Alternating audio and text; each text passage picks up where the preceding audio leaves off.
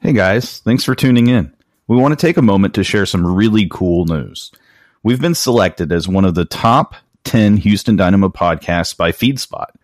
It is an absolutely incredible honor, so make sure to check out the full list over at https://blog.feedspot.com/Houston_Dynamo_podcasts.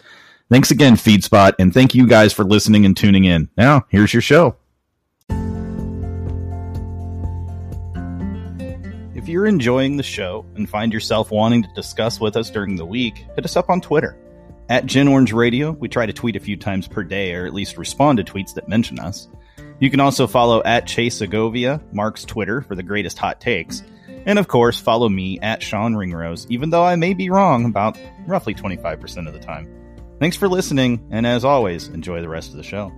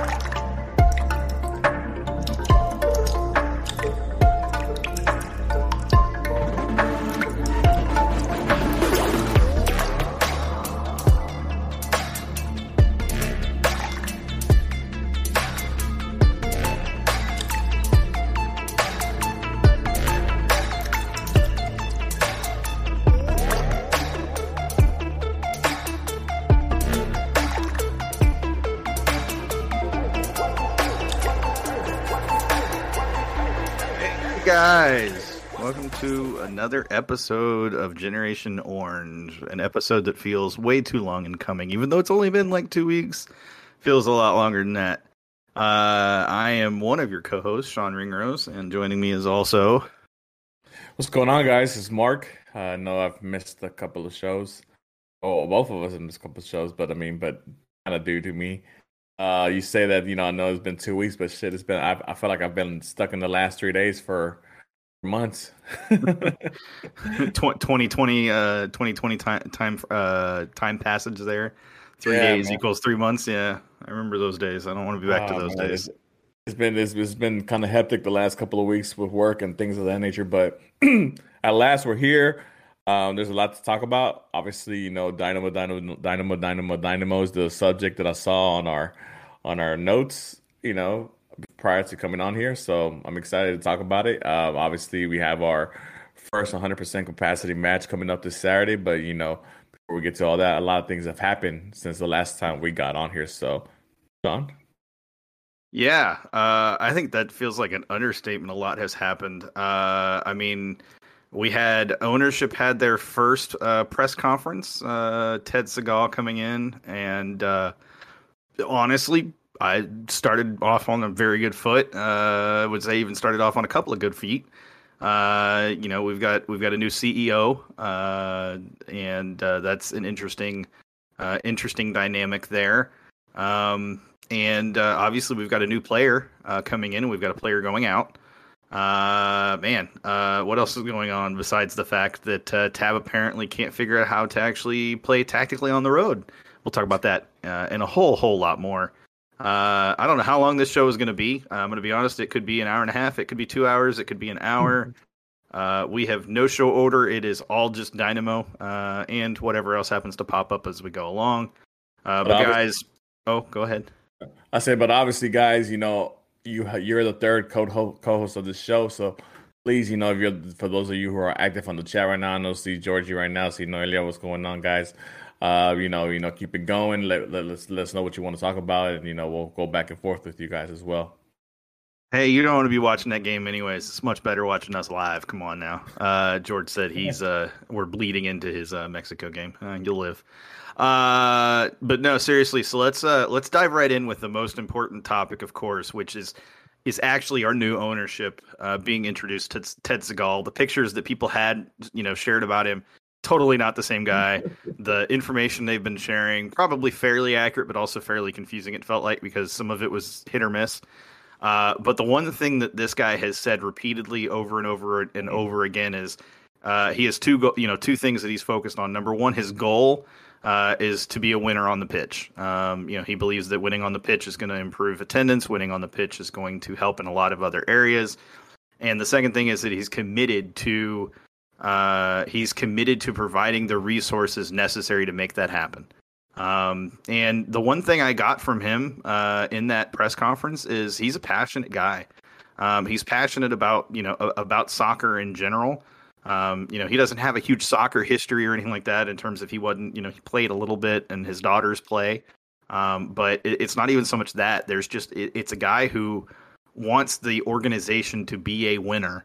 And a guy who clearly, in my opinion, understands that a much larger investment is necessary in order to get us kind of over the current hump that we're at. What that investment looks like, I couldn't tell you. I don't know. The question was asked, can you try to summarize that? And he said, I don't know yet. It's hard to say, but I'm here to not stand in the way. If a move makes sense, I'm the approver or I'm the denier. And as long as it makes sense, I'm going to put the money forward to make it happen. Hey, speaking of, just throwing it out there as more of a laughing note than anything else. But hey, Lionel Messi's contract is up right now. He is a free agent. And I'm just saying, Ted Segal, if you're watching, first of all, welcome to the organization. Second of all, greatest owner we've ever had. Third of all, hey, hell of a way to make a splash. I'm just saying, man, like that would be a way to go out with a bang. Like you would absolutely turn every head, not only in the league, but worldwide. You said you wanted a global organization. Can't get more global than that. Go ahead, Mark. How quickly do you want to make your money back? Honestly, that would still be pretty quick though. Yeah, yeah, man. But let's not forget the keyword here. Resources. Yeah, resources, and that seems to be his favorite word. I mean, obviously, I watched the press conference, introducing him and with Don Garber and the commissioner from NWSL. I can't remember her name at the moment, but yeah, man, it was a great press conference. I like the fact that that they had a little bit of things up their sleeves, even though as Dynamo fans and supporters, we kind of knew some of those announcements were already already kind of made. But the fact that he threw it out there doing this a very public event.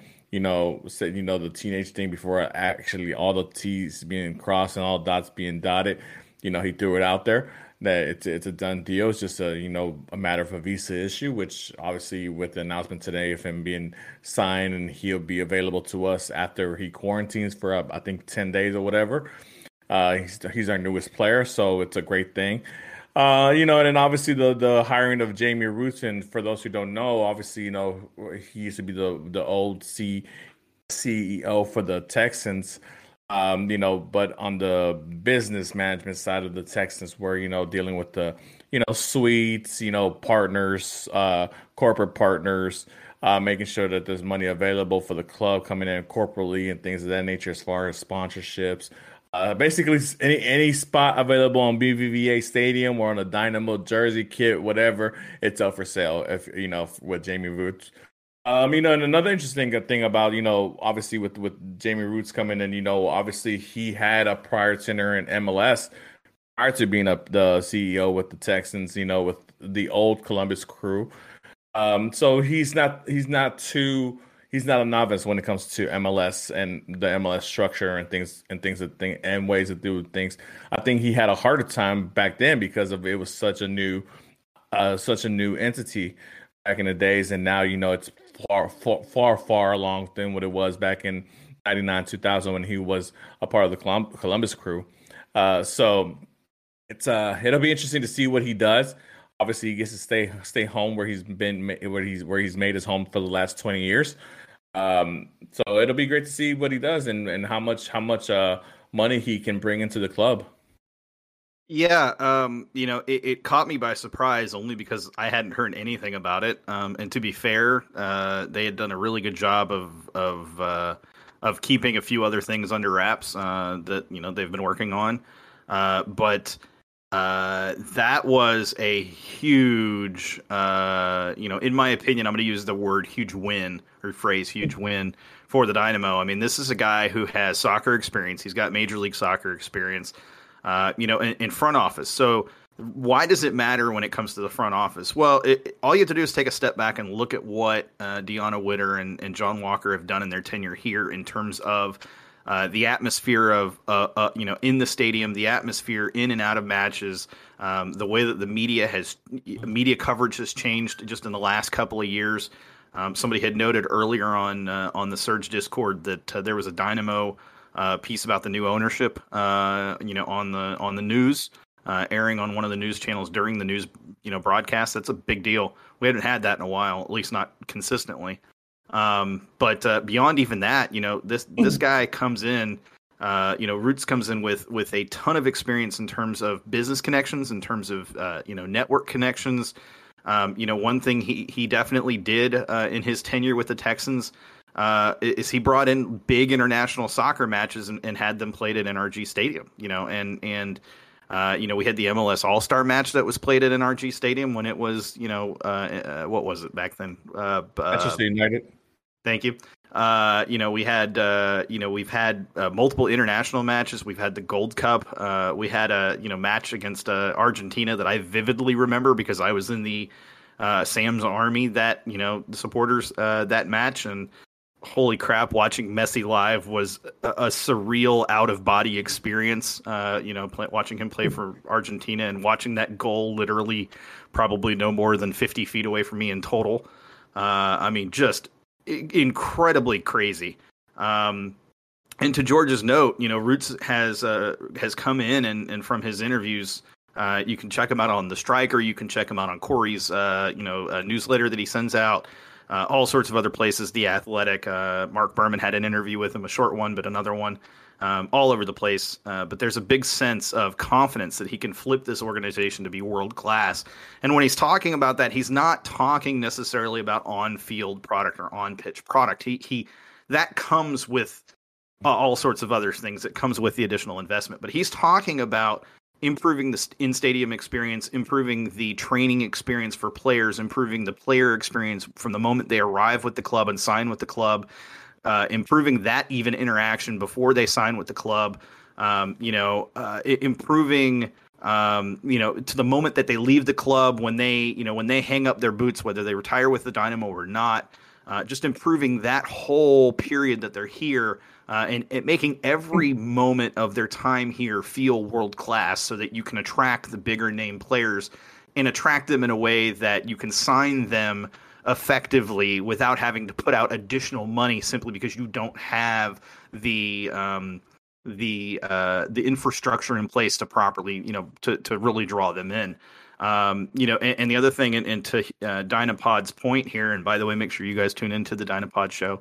But pretty sure they're on YouTube, Dynapod. You correct me, share your info in chat. I'm sure it'd be helpful. But one big emphasis that he has had, Jamie Roots and Ted Segal have both had, Spotify. That's where it was, Spotify. There's so many of them now. It's beautiful. I love it. But the focus, another one of their focuses has been on community involvement and improving that connection with the community and really becoming a Houston organization, not just existing in Houston, but actually, living and being part of Houston and part of what makes Houston Houston. I'm sorry. No, go ahead. One of the things about what the experience that Jamie Roots brings to the table, especially with the Texans, one can say, everything was kind of handed on a platter, because he was a CEO for a team that and a town that was so starved of football, who had a football team taken away from them. So, everything was really easy for him. Yeah, that may be true, but at the end of the day, you still have to provide the experience, and you still have to provide the wanting to come back, or wanting to be represented, or wanting to represent that organization that he used to work for.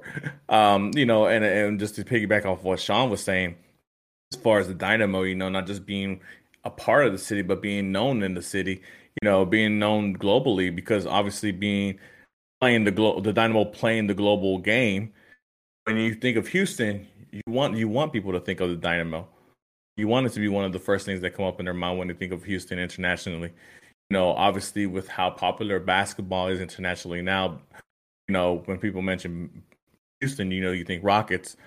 James Harden, well, prior to him going away, not anymore. Sorry. Sorry. Especially like in football, J.J. Watt, things of that nature. Not anymore. But I like how you keep using players that are no longer here. What are you going to do next day? You think of the Astros and George Springer. Oh wait, no longer here. Well, baseball is not that internationally, known. But as far as basketball and football being the two main sports, are trying to get that global outreach. But yeah, but the Dynamo should have a little bit of a head start on that, playing the global game.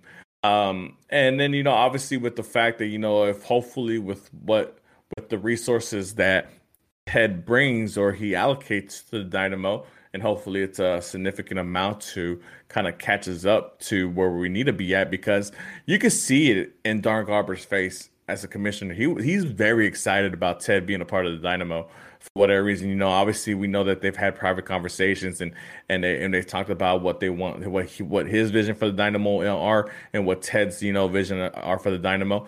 And Don has stated in the past in interviews that he believes Houston should be one of the top markets as far as MLS goes, and should have one of the top teams in MLS and in this region, because of all the international people that come here, all the international countries that are represented in this city, and for the amount of people that are in this country. I mean, in this city and the surrounding areas, it's about 7 to 8 million people. Yep. I'm pretty over 70, 80 different countries, I'm sure. If not more. And everything is connected to soccer, because everybody knows about the game of soccer. So I mean, I'm excited. It's a brand new beginning. It's fresh. I'm not expecting anything so quickly to happen. But obviously we are going to be in the transfer window here pretty soon for MLS again. Obviously, with news of teenage coming in, it's an exciting moment, because obviously that solidifies our defense a little bit more. And we'll get to that later on, because our defense has been leaky a little bit. But yeah, man, I'm excited. I'm happy. I'm ready for this new era to come, and hopefully, and if it happens, great. Ted can kind of fast forward us quickly to the top echelon of MLS teams. But if it doesn't, if it takes a little while, I'm willing to give the guy an opportunity to show us that he's for real. Yeah. So you talk about the transfer window, and the one that we just had, the one close kind of at the beginning of this month, and the new one opens on July 7th. So I think technically that's probably when Teenage DB will officially be signed. The contract's already signed, but his official start date will be then. As far as how that goes, I agree with you. There's more to come. That's not it for this season. We've already seen a player transferred out in Christian Ramirez. We talked about it on last show, because the rumors have just kind of hit about him potentially going to Aberdeen. I think that's a great opportunity for him. I think the league fits his style of play pretty well. And frankly, the way that Tab wants his striker to play is not exactly how Christian Ramirez is built to play. Noelia would probably slap me for saying that, but it's true. It's a good opportunity for him. And what it does is it opens up and frees up a roster slot for a new forward or new striker to come into the mix. And it's somebody that is likely going to back up Maxi Urruti. Right now, you can't argue that Maxi Urruti is one of the best players on this team. His quality in front of goal cannot be understated for a player that came in relatively cheap and a player that most people, when he came into the club, did not have high expectations or aspirations for him in that position. A lot of people even considered that he probably would have been the backup to Cristian Ramirez. But I think there's no doubt at this point that Maxi has taken that role of starting striker and basically solidified himself in that position. Now, if the Dynamo go out and sign somebody for a couple $1 million in that position who is a big name player or a medium name player that's going to attract eyeballs, you better believe that Maxi Urruti's probably not going to be starting anymore. But with that being said, I don't get the sense that that's the case. If they were going to bring in a striker, it's going to be somebody that is a backup, somebody that they intend to have as a backup, and not necessarily the long-term solution at striker. With that said, though, we still have a pretty big hole at attacking midfielder, and I don't think you would argue with that, would you, at this point? No, obviously, and just to go back to what we were saying, I was one of those people who had, the signing of Maxi, I wasn't excited about it at all. Obviously, I known him from his Philadelphia days and FC Dallas days, and he's just been a mess striker, a pretty okay striker, nothing too special to be all hyped about, but obviously 6 goals in 10 games is nothing to cry, is nothing to nothing to not give us props for, because he is doing the job that's required, that he's able to do. He's taking full advantage of the opportunities that he's given from his wing play and from his midfield play. He does a very good job holding up the ball inside the box and creating positions and sometimes being a decoy to other guys, to give the other guys opportunities to score goals. First 10 games, I think Maxi gets a solid A- or A for these first 10 games. It's very solid. I think he's obviously been our marquee pickup this season. Maybe some might argue Tim Parker, but as far as scoring goals, and how much of a difficulty we had last season with our number 9 scoring goals, obviously being Mauro or Ramirez last season. For Maxi to be at 6 goals in 10 games, it's a really good start for him. And, double digits, here we come, hopefully. But yeah, as far as, players that can come in, obviously, they're still looking for that attacking player. Midfield has been kind of crazy. The wing play obviously has been, not on par with what Maxi has been doing. Obviously, the fact with Pasha being out and then Memo trying to step in and him not doing not a damn thing, to be honest. And then obviously Fafa had a great game prior to his suspension because of yellow card accumulation. But still. It still leaves a little bit of wanting more from your wing play, because what kind of wing play we've had for the last couple of years with obviously what Quintero did last season and what Albert Elise and Romel Kyoto used to do our seasons to that. So we kind of have an expectation for wing play, and we're not meeting that right now. And I think if it was on par with what Maxi was doing, I think we'd be a much more dangerous team than what we are currently. And I think we'd be a lot more successful on the road than what we are currently, because the road is still killing us. It's still hurting us. I don't think we can be taken seriously as a team. Well, I think we can make the playoffs, obviously. But as far as being a serious contender and being a serious threat to those to those big teams in MLS, it's pretty hard, because we can't do anything on the road. Yeah, so Dynapod asked the question, thoughts on Memo up top in a 4-2-3-1 with Vera and Jones as the holding mids. Yeah, to be honest, at this moment in time, I'd rather have Corona over Memo. Well, no, Memo up top in a 4-2, so he would be your striker, basically. Oh, no. Memo's too small. Memo's not a holding forward. Memo's not a possession holder type player. He just, Cam. Oh, okay. That's different. Thank you for correcting that. Yeah, that's what I thought. He meant attacking mid. Yeah. There's confusion between the three of us. All right. Okay, so yeah. Attacking mid in a 4-2-3-1. I would rather have Corona right now and then Seren backing them up. Because at least with the Seren and Corona, those guys can, if they're really going to be the 10 and they're going to focus on that, I know that they can do the job, without being eliminated or taken out of the game like Memo has been. at numerous amount of times, whether he's playing the wing, whether he's playing the eight, whether he's playing a six. He has a tendency of getting eliminated from the games, and I understand why there's a lot of why we see Memo's face so much when it comes to marketing, advertising, and things of that nature.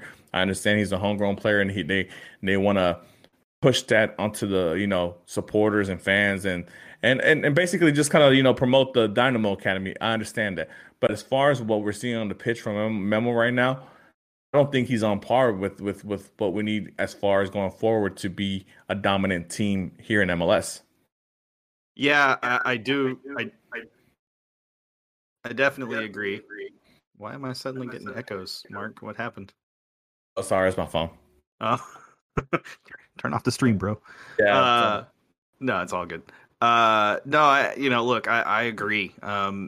We've been watching Memo for years now at this point, and he's progressed consistently over a number of years. But the one thing I have said this season, I said it last season, and I've even said it 2 seasons ago. Memo's that player that he's going to have an excellent game once every 5 to 6 matches. And it's always going to be that match where you just don't expect it, so it always holds more emphasis, more value. You look at him and you're like, damn, if only he could do that the rest of the time. But the fact is he hasn't, and it seems like he can't. He's been given the opportunities to do so, but he's fallen well short. Go ahead, Mark. And then you also, I mean, obviously, look, I'm going to give him his roses too. I mean, he's had a string of games where he's scored goals, been creative, and things of that nature. Not this season, but prior seasons, right? But you also got to think about it. He wasn't a focal point for this team, so nobody really focused the defense or anything, or made adjustments to take Memo out the game. At that time, you were dealing with players like Mauro. You were dealing with players like Albert Elise, Ramon Kyoto. You're talking about international players who play big time soccer, who did big time things in MLS.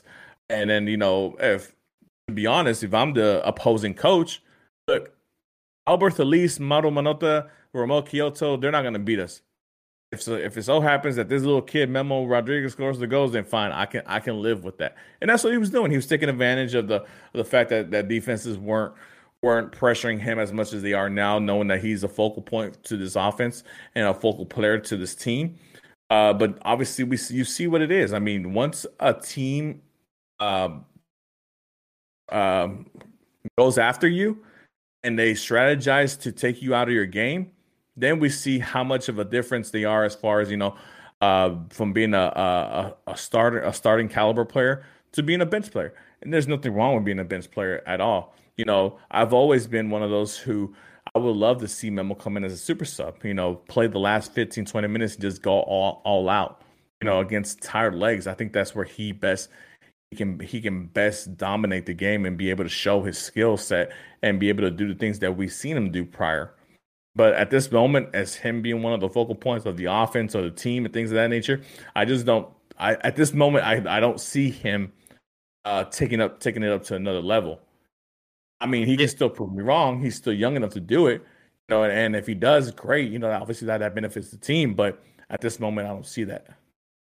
Yeah, and I don't want to sit on this point for too long because, of course, there's plenty else to talk about besides just Memo. He's not, the whole team, if you will. But, I think it's a good point Houston Dynapod made.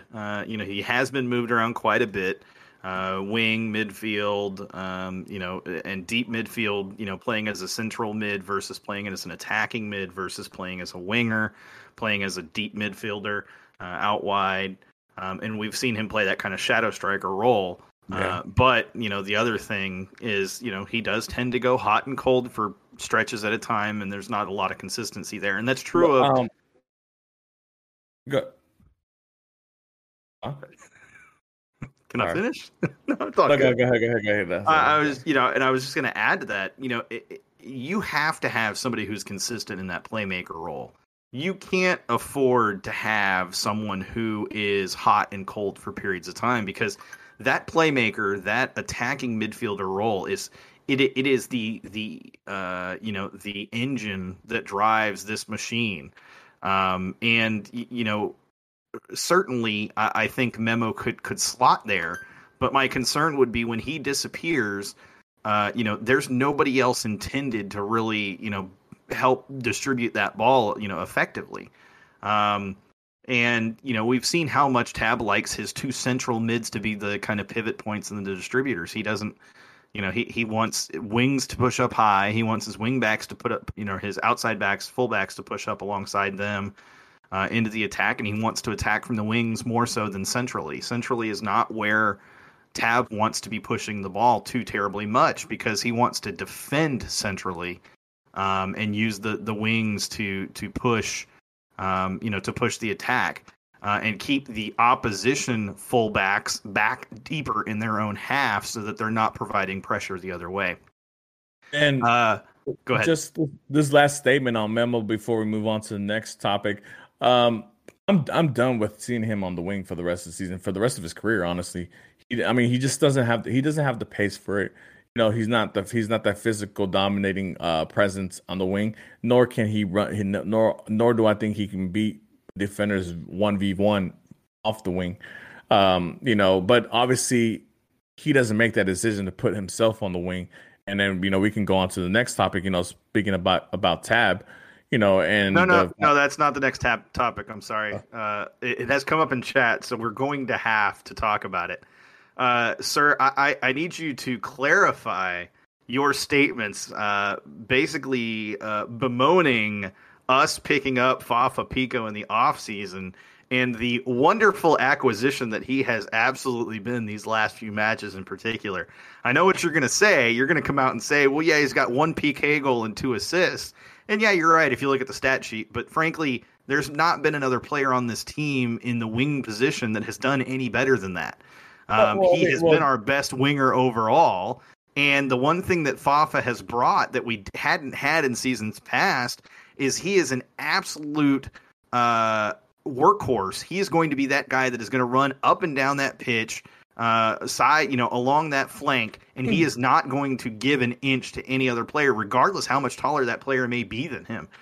He is physically manhandled game after game after game, and somehow still creates an opportunity here or there that nobody expects and nobody sees coming. So Mark, I just need to hear you say it, that maybe Fafa's not as bad as you thought. But however, I do want to note this: when Mark has challenged Fafa to step up, that's what I'm going to call it, has challenged him to step up. He has stepped up into that role, and he's become that player that we can count on.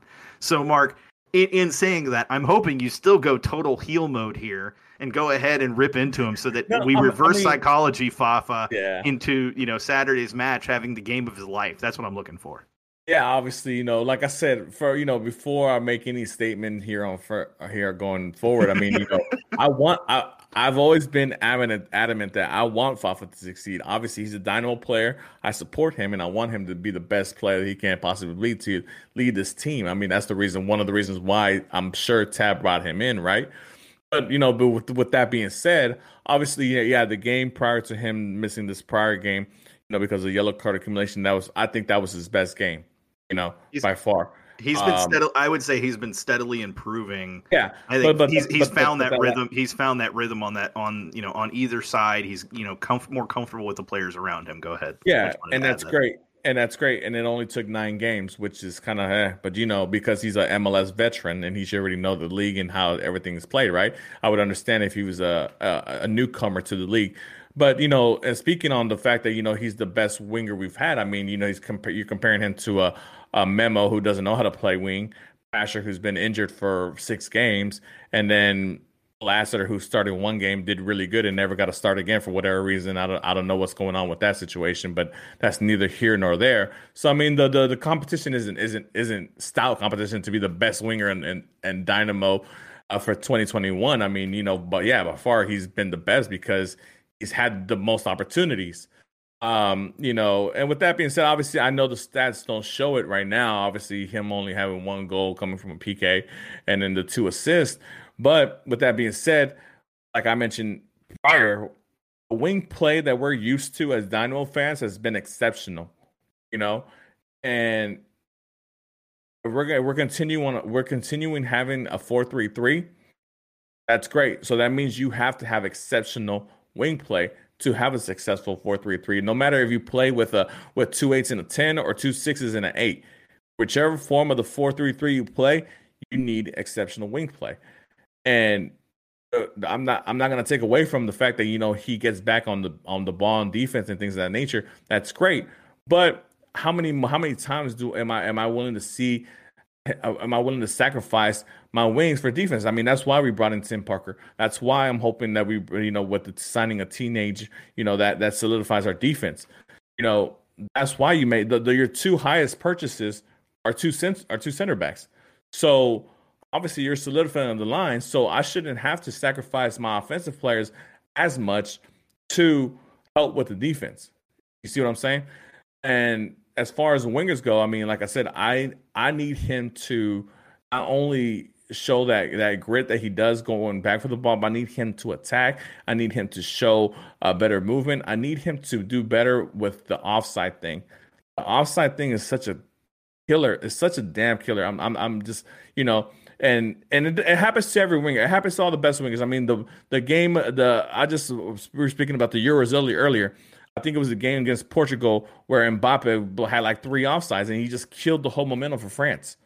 But obviously with being local in the Dynamo and fought with all the speed that he has, I see how sometimes he can just, go into full blast mode and outrun the defender and just put himself outside. But he needs to understand that he needs to slow it down a little bit. He needs to understand that he has the pace to beat a defender and not have to put himself offside. But with that being said, he turned the page. He turned the page. Hopefully, now that he's had a little bit of time off because of his suspension, he comes back. We're gonna have hopefully 100% capacity at the stadium July 3rd. It's gonna be real nice atmosphere. Hopefully, it motivates him and he comes out and shows out. That's ultimately what I want from Fafa. It's never been about I want Bahamich over him or Lassiter or Quintero. I want whatever is best for the team and whoever can do the work that's needed for us to score goals. Because at the end of the day, what we need is goal scoring. It's always been the thing that's kind of haunted us. I mean, would you say, Mark, that the team that scores the most goals is going to win the next match? 100%. I mean, my powers of common sense and logic, I can do the math there. Yeah, exactly. And like I said, I'm not gonna knock on Fafa too much anymore. I'll continue knocking on him if his quality falls and he keeps starting. My thing is that if you're gonna get a starting position job, and any squad, soccer, whatever sport, you better do a damn good job to maintain that spot, especially when you have so many more people behind you for that same spot. I don't know what the deal is with Lassiter. I don't know why he's not being chosen to play wing, to start wing, and we're picking Memo. I don't know what the deal is with him not playing Bahamich. Obviously we kind of know what the conflict is between him and Tab and Darwin Quintero, but you saw Darwin Quintero come in the last game and spark the attack. For as much as we hate what's going on with him, or whether we're against Tab, we're on Tab's side or we're on Quintero's side of the issue, whatever. When he gets on that pitch, he makes things happen offensively. Fafa's a way better defender, but he's an offensive player. I'm not too worried about my offensive players being the best defenders, and I'm trying to score goals. You could say that, but I think in Tab's system, your outside, your wingers, your wide midfielders, whatever you want to call them, they have a responsibility to at least help cover back. No. Yeah. I mean, look. So you can say no. Well, here's my point to that. You can say you don't need, you don't care if they can't defend, but the truth is, Elise couldn't defend. There was one thing Elise couldn't do. He couldn't defend, and there were plenty of times where his incapability of defending hurt the team, and he was the most talented player on the team. So let me ask you this. obviously it's hot as hell in Houston, right? That's not the word We're you about wanted to to, use, but yeah, good job we're, catching yourself. we're about to get into the nitty gritty as far as humidity and heat and all that stuff. You know, with the at least, and even with Quintero, and we're only using obviously last season as far as with Quintero, right? Because that's the first season he was with us. You see where they focus most of their energy onto the offensive side of the ball because they're wingers, right? Yeah, they didn't really focus on the defense. You know, they kind of like they got beat and this and that. But you can see that when we needed something to happen with those guys, they made it happen offensively. And right now, you know, as much as I love to hear Eddie Robinson on the broadcast praise Fafa for his defense, you know, at the end of the day, I need to see Fafa score some goals. I need You to know, see him.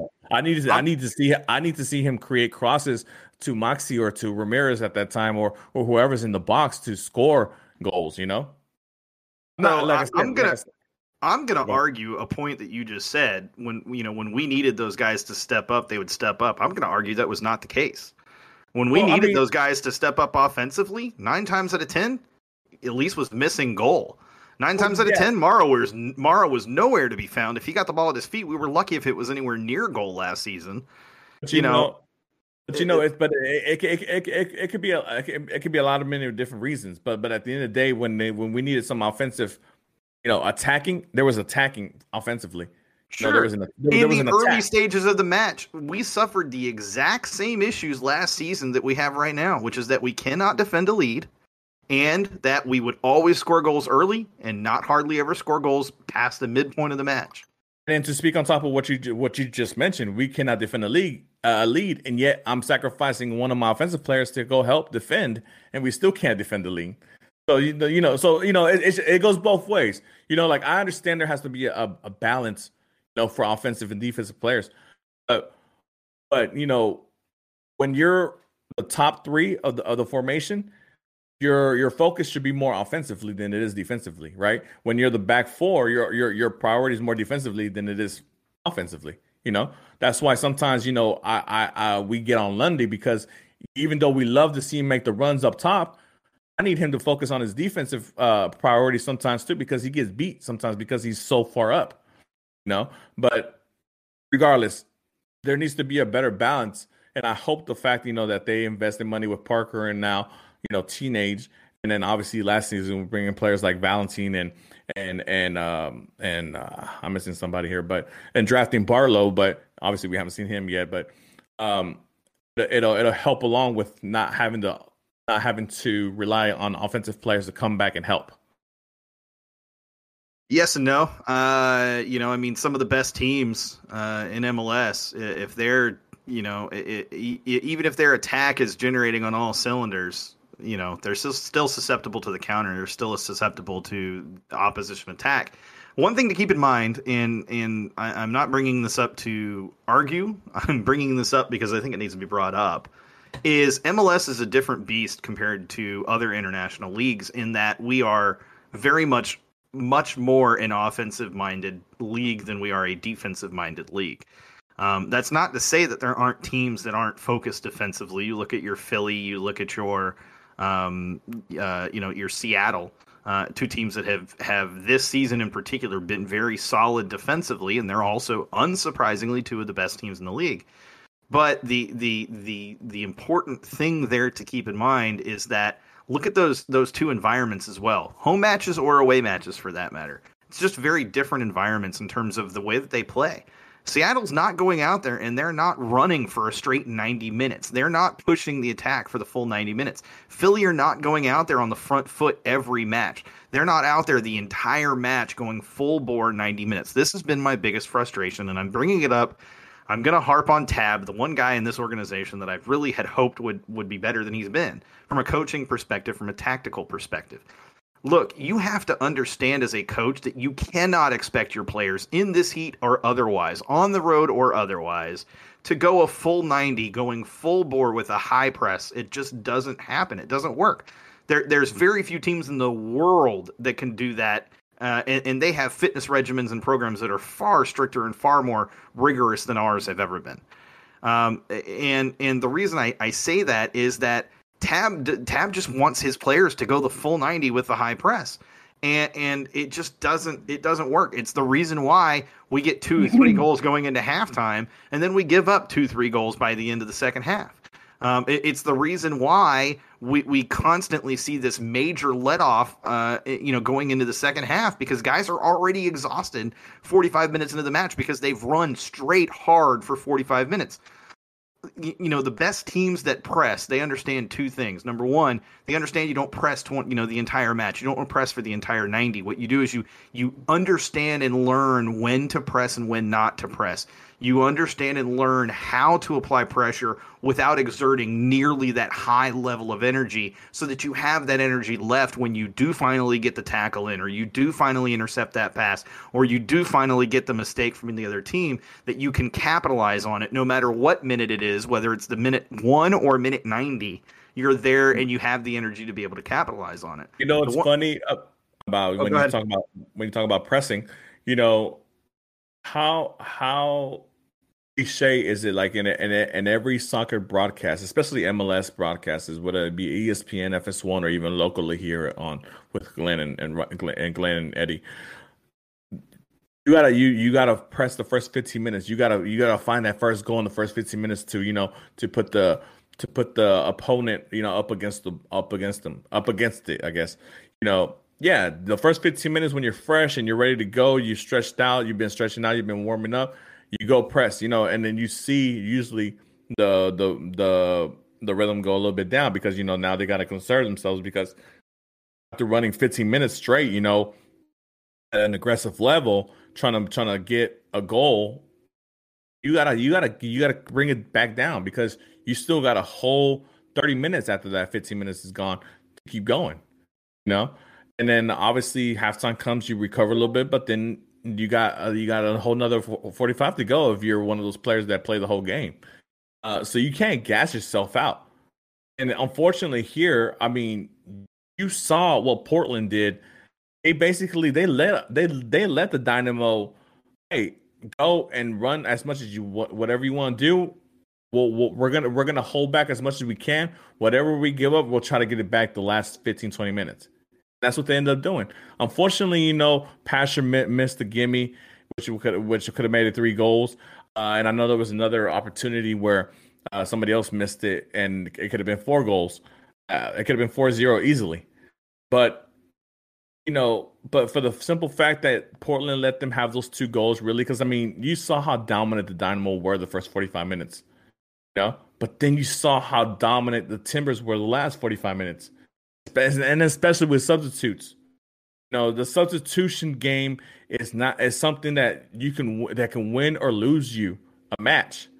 And unfortunately, for these first 10 games, I think it's Tab's substitution strategy, or whatever he's going about, has lost us at least 1 or 2 games this season that I can think of off the top of my head. One, obviously, I can think of because we traveled up there, was the FC Dallas game, which I felt it could have been a winnable. We should have won that game on the road, but we didn't, because the substitutions weren't there. Players were lacking and running with their mouths open, and they're not being subbed. And then obviously this game against Portland Timbers, where we let the game slide. Why are you subbing until the 75th minute? Yeah. It doesn't make any sense, especially in the heat, or especially on the road. I mean, look.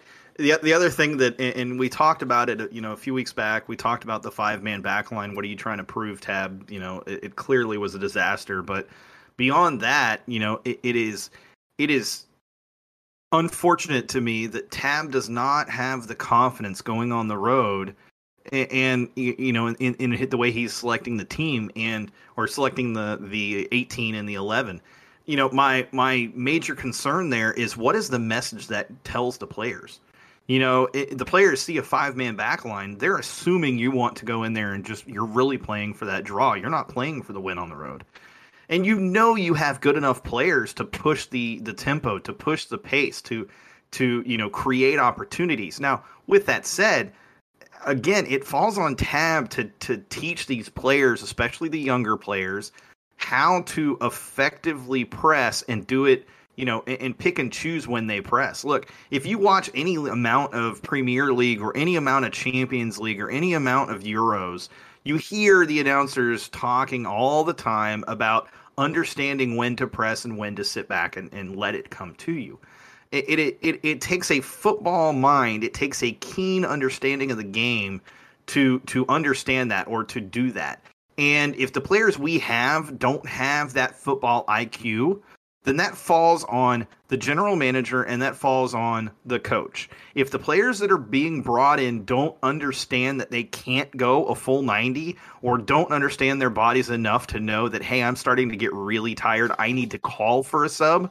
If that never happens, if that doesn't take place, if these players don't understand enough, then there's a problem there. And that needs to be addressed. That needs to be tackled because until it is, I don't care how good the players are that we get in here.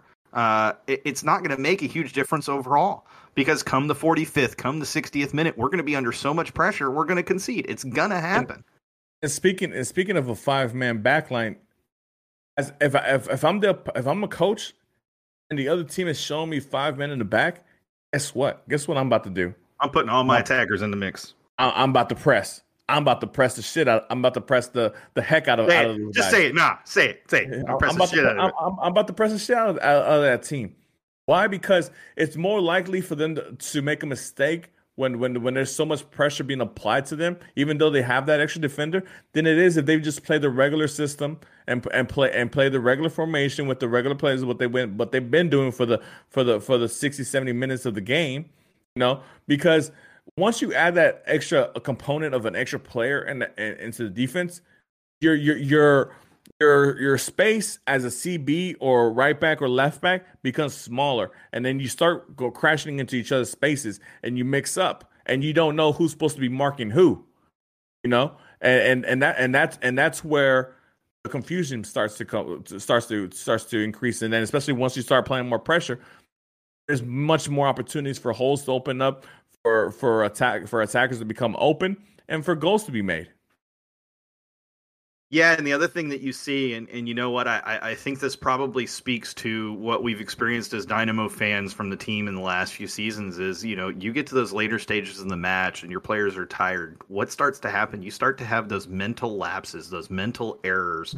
Guys aren't in the right positions. They're not marking the correct player. They're not marking a player in the box. They go for a tackle they shouldn't go for. They get a red card. They get frustrated. Whatever it is, it's a lapse in mental judgment. And it is. Sorry, I saw the name Sean and it totally threw me off. I mean, if we had Sean, yeah, that'd be great. I wish I could be coach. But it's a different situation, and especially when a player is tired, it's just mentally it's exhausting being out there for 90 minutes, especially when we are at full humidity and full heat. It's just I can't even imagine trying to play in that for 90 minutes. I just can't. And do you understand what the most frustrating thing about this whole situation is, Sean? Is the fact that MLS is still playing with 5 substitutes per game. You get 5 subs. You get three windows to make 5 subs. Yep. Imagine if we went back to 3 subs, how much more horrible this team will look physically, because it doesn't matter how much you train in this weather. Yeah, we might have a little bit of a leg up for maybe 5 or 10 minutes, but after that, it goes back to the same being on par, man. No, nobody ever gets used to playing in this weather. No. I mean, dude, why do you think the World Cup in Qatar is not going to be in summer? It's in the wintertime. Because nobody can play well under those conditions. And the fact of the matter is that he needs to understand that he needs to use his subs earlier. I don't need to wait till Derrick Jones is out there just gasping for air. I don't need to wait for when I see Joe Corona, bent over on his knees when the ball's out of play trying to catch his breath. I don't need to see that. I need to get the next player in before that happens. And I know Derrick Jones doesn't get tired. It's just the first name that popped into my head. Oh, he gets tired. He was tired last match for sure. Yeah. No, I note, and I think, George hit a good point here. He says, I think MLS needs the 5, though, because MLS has the worst stamina of all the leagues. I think that's really true. We don't have teams, and maybe this speaks to why we have yet to really capitalize on opportunities in in the CONCACAF Champions League. Look, we're not a stamina based league. We're not a league where we expect our players to be stamina beasts.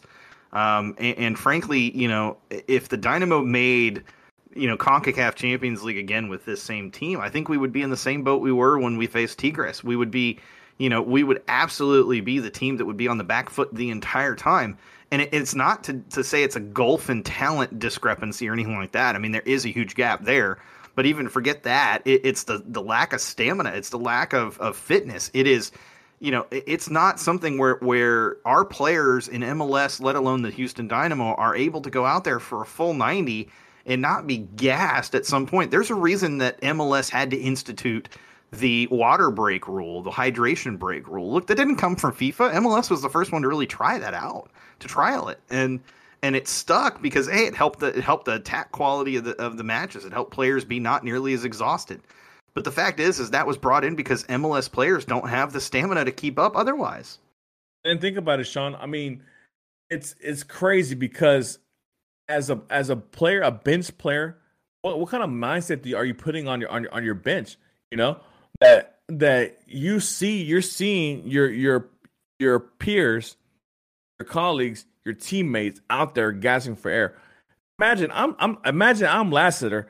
I see Pasher out there gasping for air. I see Memo out there gasping for air, or Fafa or whoever. Dude, like, I'm sitting right here. I'm ready to go. Put me in, coach. Like, do you really think a gassed out Pasher, Memo, or Fafa is better than a ready to go Lassiter? I mean, if he is, then Lassiter shouldn't be on the bench at all. He's taking up a spot for somebody else that could be. The same thing with Bahamas, the same thing with Quintero. Look, I understand he has a lot of trust in like players like Darwin Saran, but that's why we always see Darwin Saran as the first player to come off the bench. He's always the first one, if you notice. I mean, at least for 8 out of the 10 games that we've had, he's been always the first player to come off the bench. But like, as far as our other players get gassed too. I understand that that you have certain trust in these players and these players can do certain things, but a 50% Fafa is not better than a 100% Lassiter. I'm sorry. As much Fafa love as there is and on the chat and as much as Sean loves Fafa and everybody else loves Fafa, a 50% Fafa is not better than 100% Lassiter. I agree. I completely agree with you. I have no problem with that. So why can't you give Lassiter the last 15 minutes of the game, the last 20 minutes of the game, especially if the guy's so gassed out because he had to go back on defense and defend? Yeah, I just wanted to point it out and talk about it. Someone had asked me on Twitter, why it kind of became a Twitter conversation when I brought it up originally, but somebody had talked about or asked, why are if the heat and humidity are such a problem here, if players are so tired because of playing in the heat and humidity now, why wasn't that an issue when we were at Robertson, or why wasn't that an issue in the early days of the Dynamo in 2006, 2007 when we had our championship runs? And I said there's one big difference when you look at the two teams. The biggest difference is the fact that they didn't play a high press tactic. They didn't press for the full 90. Those teams pick and chose exactly when they pushed, exactly when they pressured. 90% of the time on the road, and the reason that we were still terrible back then on the road is because we were picking and choosing when we wanted to take our opportunities on the road, and there are far fewer and less in between on the road than they are at home. But the other thing is we had tired players back then. We had players that would cramp up all the time, players that hit injuries because they were so exhausted because they were so tired and so hot. But you also had a more veteran-based team. You did, but my point is because of the tactical approach of Dominic Kinnear, his players were not constantly running the full 90. He included opportunities for players to find their moments to rest, to get those few extra moments where they can take a quick breather to be able to catch their breath. In Tab's system, if that ball goes out of bounds, you're not slowing play down. You're going to grab that ball as quick as possible and get it back into play because he wants his guys running hard, hitting the ground running for the entire 90 minutes. And there is no way that players can do that. It just doesn't work. And also it helped the fact that Dom had trust at his bench. Because it didn't matter if it was look at the bench he had during those championship years. A young Stuart Holden, who before we knew what he was, we didn't know what Stuart Holden was. A young Corey Ash. Before we knew what Corey Ash was, he was a bench player that came in every once in a while and helped out. Logged in minutes. The thing is that you have to give these guys opportunities. If they're making your match day 18 and they're on your bench for a reason, use them. Use them. If you don't have faith in them, then lose them. Get rid of them. Because I know I'd be damned if I'm going to have somebody on my bench just to have somebody on my bench just because they make the 18 that I need to give it this game. That's why you have an academy. That's why you have players on the cusp. George says #play reels. Hey, give the kid a shot. He just got his first international cap for El Salvador.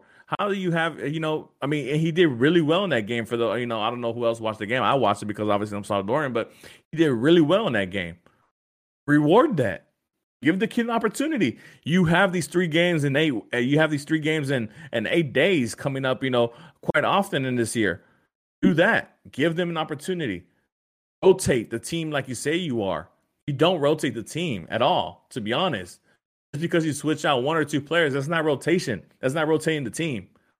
There's a player that's currently available on a free right now. He's no longer under contract that I think actually does, from a backup striker perspective, fit very well with this team and what we want to do. And that's Kai Kamara, a player who's played for Houston before. Look, yeah, he's old. He's definitely old. He's not a player that's going to go out there and give you the full 90. That's not what you're looking for. What you're looking for is a player who can supplant and give Maxey that rest that Maxey needs in order to keep this pace that he is going at. You need a player who understands MLS and understands how to beat MLS defenders in those last 10 to 15 minutes. You need a game changer, and Kai Kamara, even at this age, can still be that in a substitute, super sub role, if you will, at striker. And we know we have a striker role available, a striker position available right now. So why not take a runner on him, take a chance on him? You never know what you're going to get. Go ahead. Yeah. I mean, obviously we know Kai Kamara. We know what he's done in MLS. I think he's like top 5 all time in MLS scores, a goal scored in MLS history. So obviously he's had a storied career for MLS, and it's, you're not asking him to be the Kai Kamara when he first came here under Dom. You're asking him to play 10, 15 minutes at most to give, Maxey some rest time sometimes, because what good does it do seeing Maxey run 90 minutes every game, especially in games, even though I know this doesn't happen so often, that we're up by 3 goals or things like that, or games, where we're down 3 goals and we just, he's just not into it.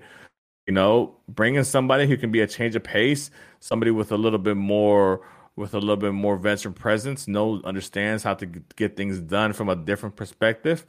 Being a veteran means that you understand how to do your job differently than what you're used to doing. It's very easy to do things when you're fast and you're young and you have all the energy in the world. But once you become an older player and you have to adjust yourself because your body doesn't give you what it used to, and you're still able to do what you were able to do, that's what separates the players from the greats, regular players from the greats. And Kai Kamara's been an MLS great. He's scored everywhere he's gone. Just think of what he's done. He did for Minnesota United last season. He wasn't brought in there to make it to be a game changer. He was brought in there to, give some leadership and some veteran presence when they needed him. And that's what he did. Yeah. So, man, it's actually been a really good conversation, guys. Thanks. I appreciate that. But anyways, I that's one of my favorite topics to talk about, which is tactics. Hey. And before that, on the chat, Houston Dynapod says, at least we didn't trade Wando. Shout out to Cam Weaver. Oh, why'd you have to bring that one into the mix? Oh man. I mean, it was a win now mentality back then, and Wando was not a win, was not a kid that was in a win now position or situation. It took him a couple of years. And he needed to develop. And Houston, at that point, we were not a organization that was developing players into starters at all. Stu Holton was We Stu were a top Holton. echelon franchise back then. Yeah, we were a veteran team, as you noted, not a team of rookies or young players. And it's a shame because I mean, if Wando had stuck around, if we hadn't traded away Wando, I mean, the opportunity there for Wando to be, he would have. I mean, God, how many years did we need a striker like Wando in this organization? And I mean, and think just about it. We gave up Wondolowski the most goals scored all time in MLS history for Cam Weaver, right? We moved Kai Kamara on because we had Luis Angel Landin, for those who don't remember. don't. And he was supposed to be the Why focal are point of you the offense. taking the dagger and twisting it deeper in my back? Come on, man. This is Well, uncalled for pain right here. I mean, just imagine, dude. We let two of the top five all-time goal scorers leave the Dynamo because we thought we had other players that could have done the job for us. But the past is the past. We got 2 championships. Three technically because we ended up with an Open Cup. Don't forget that. It's Oh, well, important. but not that era. The era Oh, that yeah. 2 championships and 4 finals. So Anyways, enough about sad times. No more sad boy hours. Let's talk about positive things. So you mentioned Teenage DB's on his way. Like I said, yeah, already. the transfer window for the summer officially opens July 7th, which means that transfers can technically be completed at that time. Unless they got the paperwork in for the transfer of Hadibi, which may have happened. I don't know when it actually got submitted, but unless that happened, he's not going to clear before the 7th, which means we have at least, another match, maybe even 2 matches before we get to see him. But after that, he is supposed to be ready to go. He's coming from a place where he was already in full season, basically had just finished his full season. He's fit, he's match fit, he's ready to go. I don't know how many highlights you guys have looked at or have seen, Mark. I don't know how much you've researched into him, but he is a player that coming from the team he was on, he was a very gifted technical player. He was very capable with the ball at his feet. He's a decent defender. I hate to use this comparison because I know already that there are going to be some people in particular, I'm looking at you, Mark, who are going to just roll their eyes at this comparison, but he genuinely reminds me in how he plays of a young, well, not even a young, of a Davison Sanchez from Spurs. We would pick a Tottenham player. No, and it's not even so much that it's a Tottenham player. It's the way that Davison Sanchez plays. It is, they very much mirror each other. And to me, the unfortunate thing is I'm not high on Davison Sanchez. I'm not a fan of how he plays. But on the flip side of it, here in MLS, in the style that MLS plays and partnered with a Tim Parker, maybe I can grow to love it here. I don't know. We'll find out. I'm hopeful that maybe bringing in Teenage DB will be enough to solidify that back line so we don't give up these goals in the last 10, 15 minutes of matches. Go ahead, Mark. Well, I mean, like, if that comparison is what if that's the comp you want to use, then then obviously Davison Sanchez is not, obviously, then Tim Parker's the anchor of the defense, which he's the bigger, more physical guy, and Teenage Hadabi is obviously the more pacey finesse guy. Are you comparing Tim Parker to Toby Alderweireld? Not really, but Sorry, I gotta keep the Spurs talk alive, man. Come on, we but finally have a freaking coach, man. Come on. But the thing about it is, if Teenage, obviously his built, obviously he obviously will be the more finesse, willing to push the ball up as a defender type player, So I can see where you get the Davison Sanchez comp, But with that being said, if he's able to do that, great. But at the end of the day, I just want the guy to be able to defend. I don't really care too much for my defenders to push up. When they can, great. When they don't, when we're not able to, then that's fine. Protect the goal. But but from everything I've seen, I mean, obviously, the one video I saw of him, is Obviously, just nothing but highlights.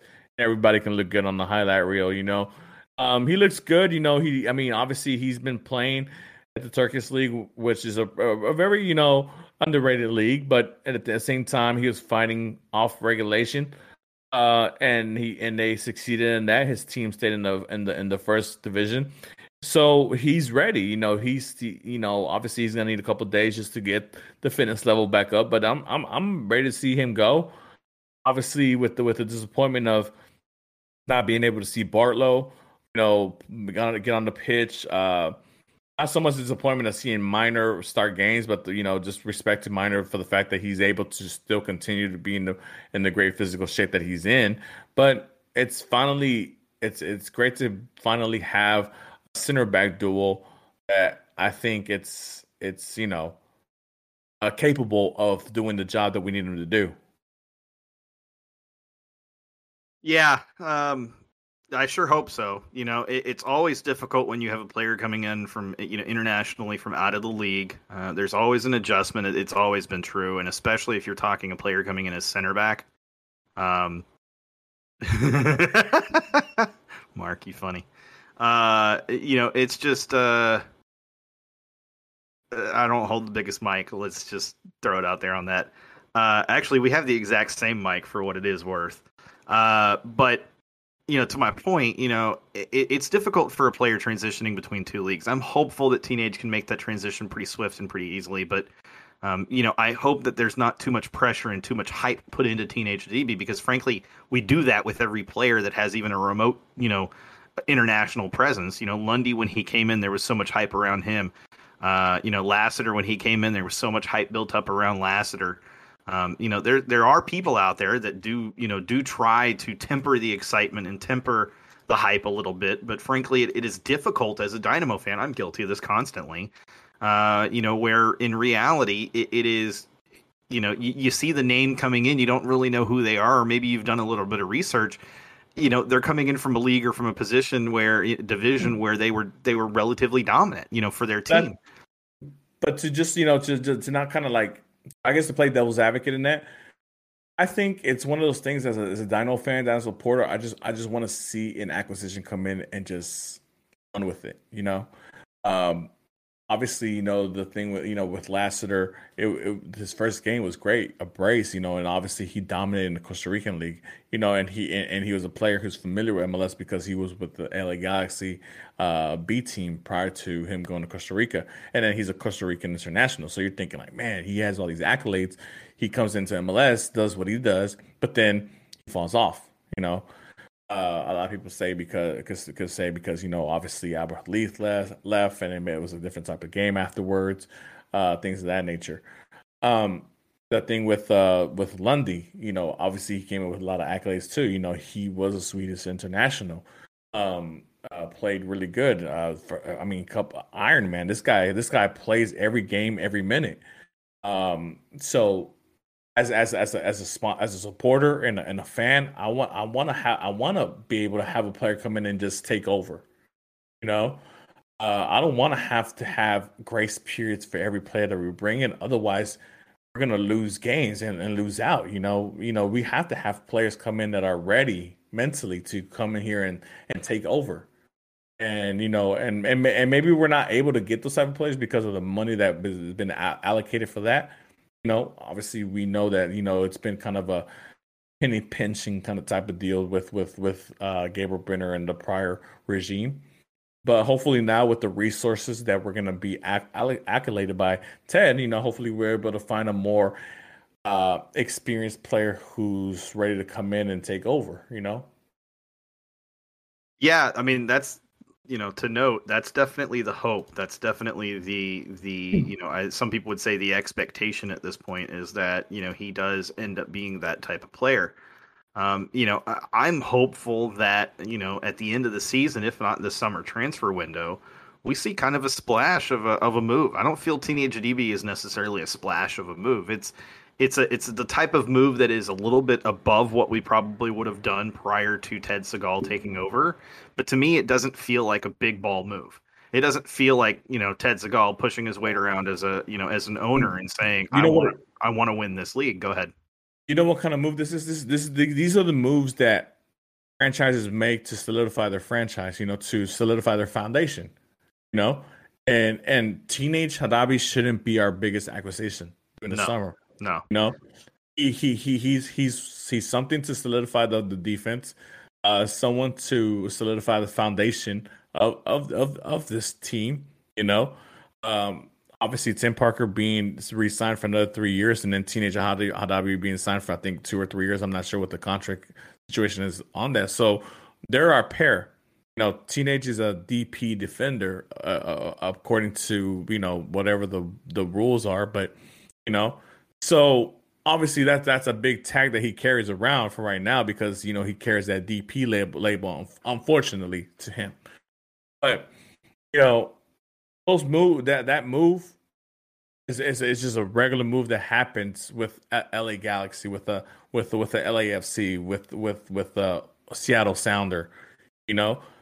If Teenage, the only reason I'll give them benefit of doubt is because of the whole, and them trying to catch up, trying to make sure they understand the situation, understand everything around, with the team and all that stuff. But other than that, Teenage shouldn't be our biggest acquisition this summer transfer window.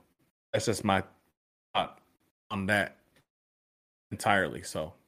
Yeah, like I said, I agree with you, and I like to your point because this is important. You said it's a franchise-defining type of move. It doesn't have to be the big name move, but it's the franchise-defining type of move, and it's important because, you look at we also extended Tim Parker for another couple of years. I think 3 years total, and so we've got both players for 3 years, and there's no doubt that what we've done is we've literally brought in the expected starting center back pair for the next 3 seasons. That being the case, you'd only need 2 backups. You don't need more than 2 backups for your center backs. Maybe 3 or 4, in the reserve league of young players that you can call up in the event of injury or whatever. We've got a Spurs versus Villa debate going on right now, and it's glorious. I'm so glad I'm not having to even participate. Well, look, before I just thought on my chat, but why are both of y'all even complaining? Harry Kane and Jack Grealish are going to Man City. They're not going to Man City together.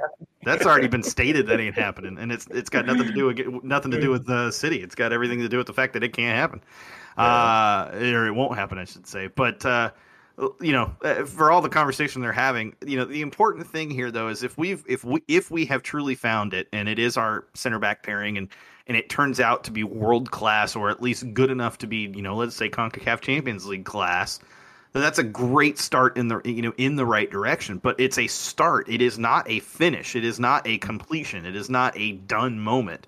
Look, that is not the move that you finish everything on and you say, okay, we've got the piece that we needed to be an MLS championship team. I mean, the fact is this team, even with Teenage DB, is still probably not vying for an MLS championship trophy at this point in time. You've got to look at your Philly. You've got to look at your Seattle. You've got to look at the other teams that are at the top of the league right now. And they are good defensively, if not great defensively, for 90 minutes. We don't have a team right now that is good or great defensively for 90 minutes. We have a team that can't even go 90 minutes. Go ahead, Mark. If Teenage comes in and he solidifies the defense, that's great, right? That's awesome. You have one side of the ball, one side of the team, accomplished.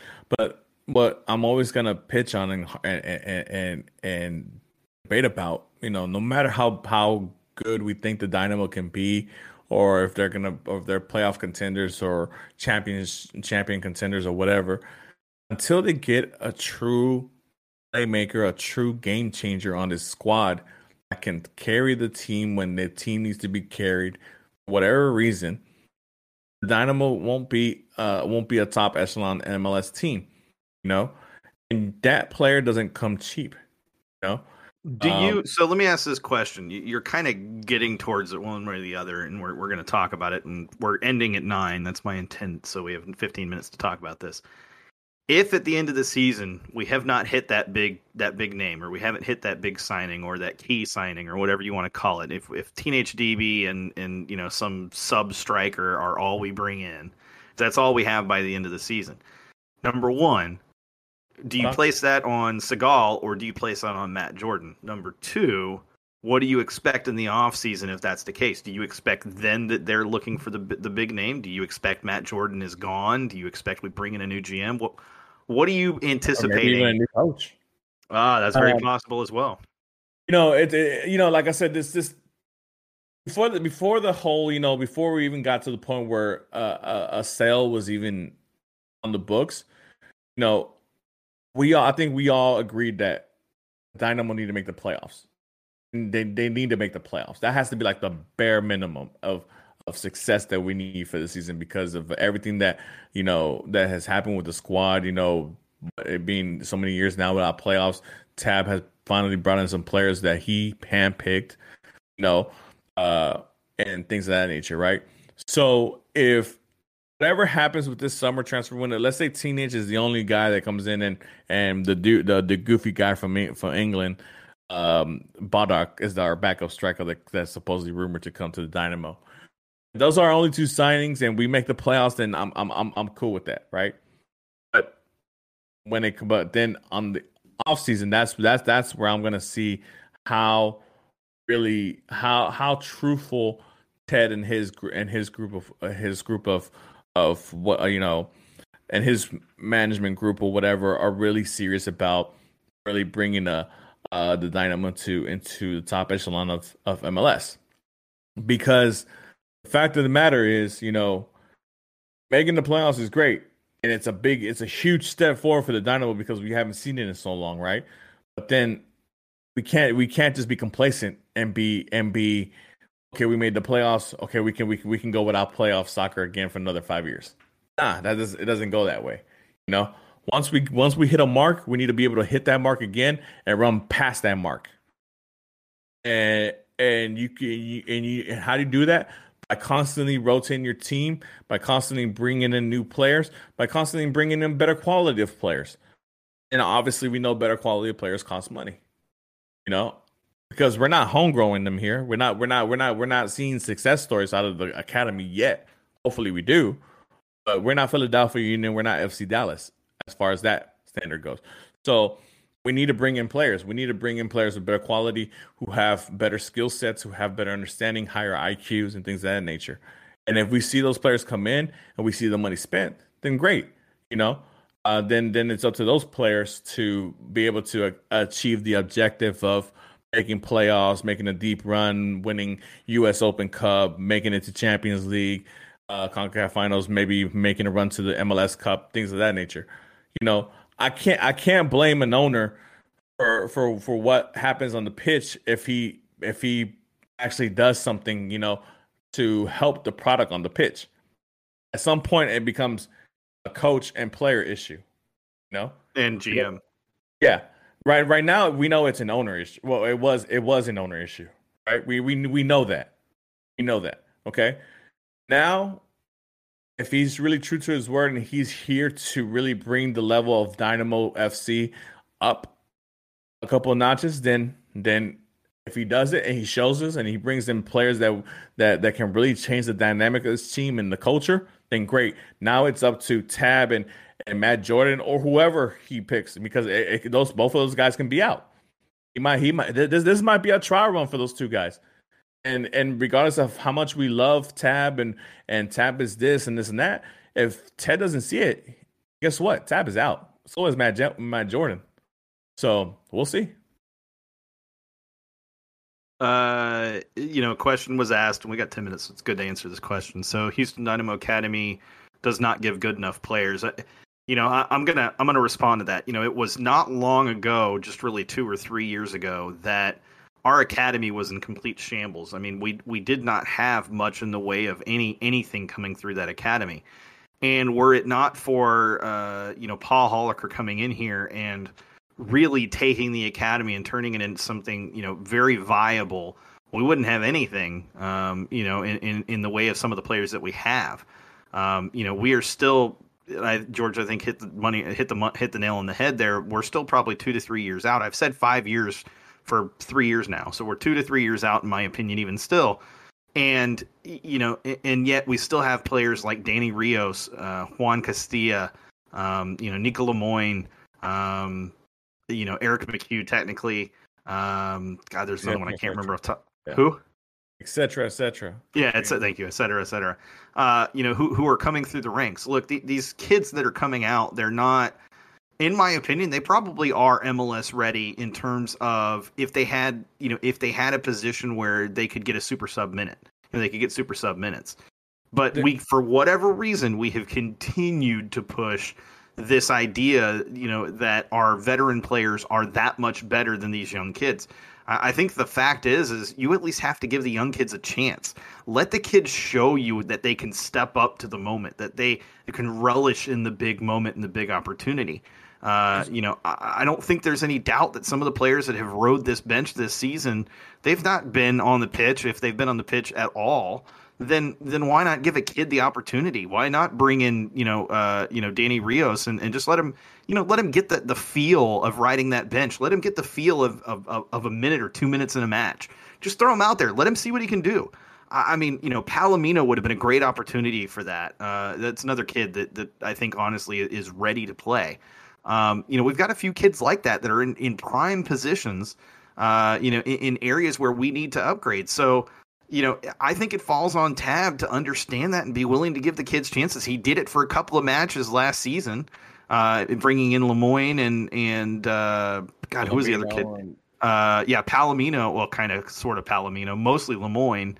Last season, and it was just such a short period of time that that at the end of they're going to struggle. That's going to happen. They're not going to be consistent. They're young kids.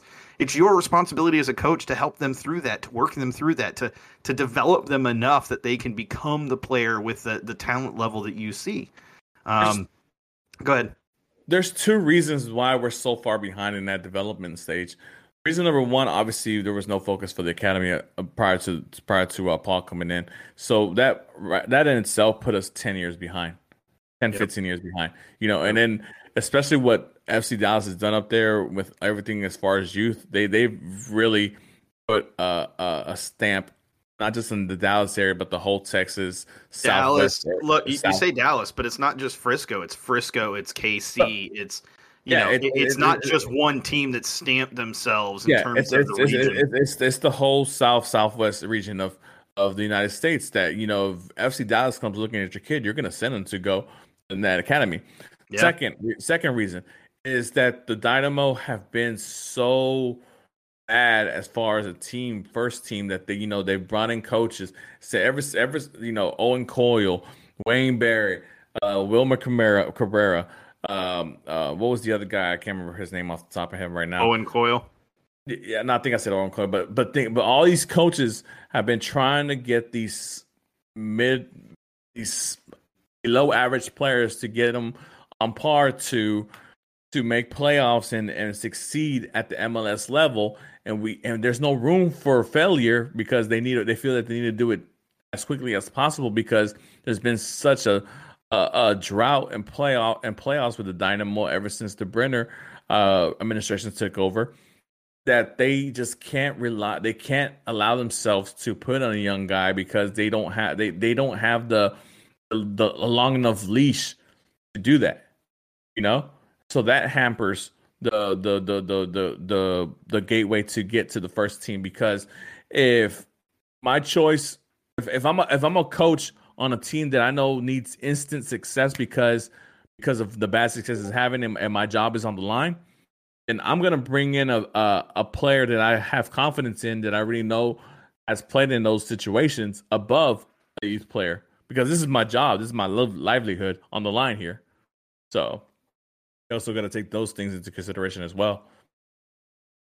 Yeah, look, I mean, if you look across MLS, there are definitely teams that their academies are churning out prospects at unbelievable rates, and it makes you pause and take a look at what's going on with the Dynamo to think, how far behind were we really when Holliker took over? Look, Holliker has pulled in some incredible prospects, and he has made tremendous headway, but to be as far behind as we have been, it is not an overnight success thing. It is never going to be that way. It's going to take many years. Go ahead. But just think about it. Think about the 2018 U.S. Open Cup Championship. It was who? It was us versus Philadelphia Union, right? Mm-hmm. And we whooped them 3-0. We took the cup. Thanks, Austin Trusty. Queremos la copa, all that stuff, right? Yeah. Look at the two teams since that match. Look how far along Philadelphia Union are ahead of the Dynamo as far as a complete team, first team, Yeah. and as an academy. Look how many players have gone on to European football from Philadelphia Union.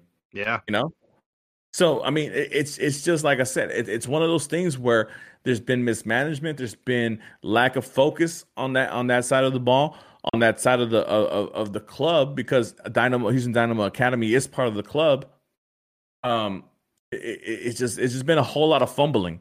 I will note one of the things that Segal did say in his interviews is that he understands, or he believes, that the Dynamo need to become a team that also develops their own players and then sells them on to Europe. He wants to be a selling team as well, and that excites me because that's a guy, an owner who understands that it's not just about developing players to keep them here at the club. It's about developing them to a high enough level that they go above what you are able to offer them, and they go somewhere bigger and better.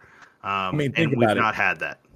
I mean, I know we're coming close to shut off time, but let me make this comment right before we go. Think about Brian Reynolds from FC Dallas. He was gonna take over for Reggie Cannon as soon as he got transferred to Boa Vista, and out of nowhere, you got teams from like Juventus, Roma, Milan, all these Italian teams and French teams looking to pick him up, and this is supposed to be your replacement for the guy you just let go to Portugal. FC Dallas doesn't care. They say, okay, cool. You if you want him, how much you want? How much you gonna pay? Yeah. Do you think they care if there's anybody coming up after him? No, because it's one of those things where, like, look, if there is somebody behind them, great. If there's not somebody behind them, then with that money we can go and find somebody to be a plug player at the very minimum.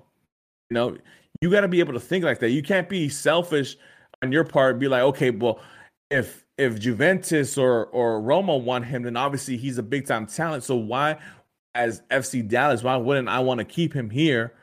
You know, because he would improve my team vastly on my first team pitch. It's just because that's not the level of soccer that you're in. You know, this league, unfortunately, we're not the biggest league in the world. We're not there yet. We're nowhere close to that. We have to be a selling league. Yep. You know, I'm gonna close with this thought because I think it's really interesting. It's something I've been wondering. You know, the new CEO, Jamie Roots, he has connections with teams overseas. He has an international football connection in terms of soccer and in terms of NFL.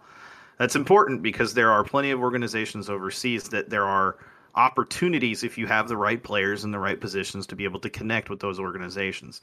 Perhaps one of the things that Jamie Roots will be bringing to this club is a connection with a serious European team looking to connect our academy, looking to connect with our players, looking to become a pipeline organization. Perhaps it results in a loan that is brought to us or a loan that is brought to them, but either way, perhaps we see an improvement in that area tremendously much quicker than we anticipate simply by having Jamie Roots being here. Look, what I'm trying to say is Jamie Roots was definitely the guy that needed to be in the position he's in. The fact that we were able to get him, it speaks highly of what this change in ownership is going to yield. Buckle up, guys. It's only going to get better from here. I can almost promise that. Let's see what happens next. I'm here for the ride. I don't know about you, Mark, but I'm ready to say it loud and proud. Hold it down.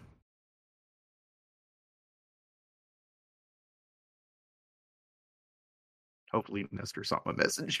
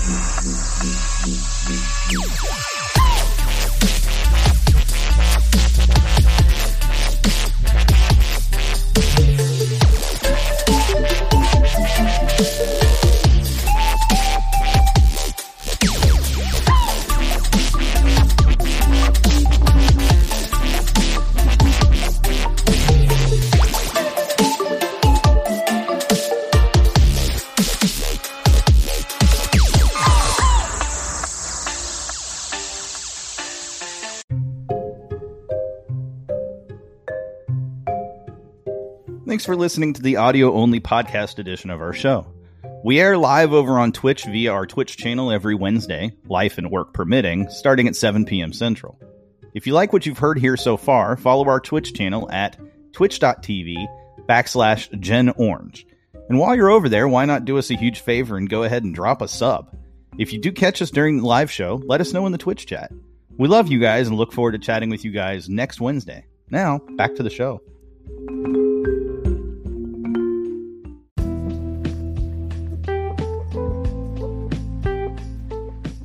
Well, guys, that is it for this week's audio-only podcast episode, which has been uploaded to Anchor.fm. Special thanks to our producer and streamer boy, Nestor Luna, for helping take care of the technical details each week for our show.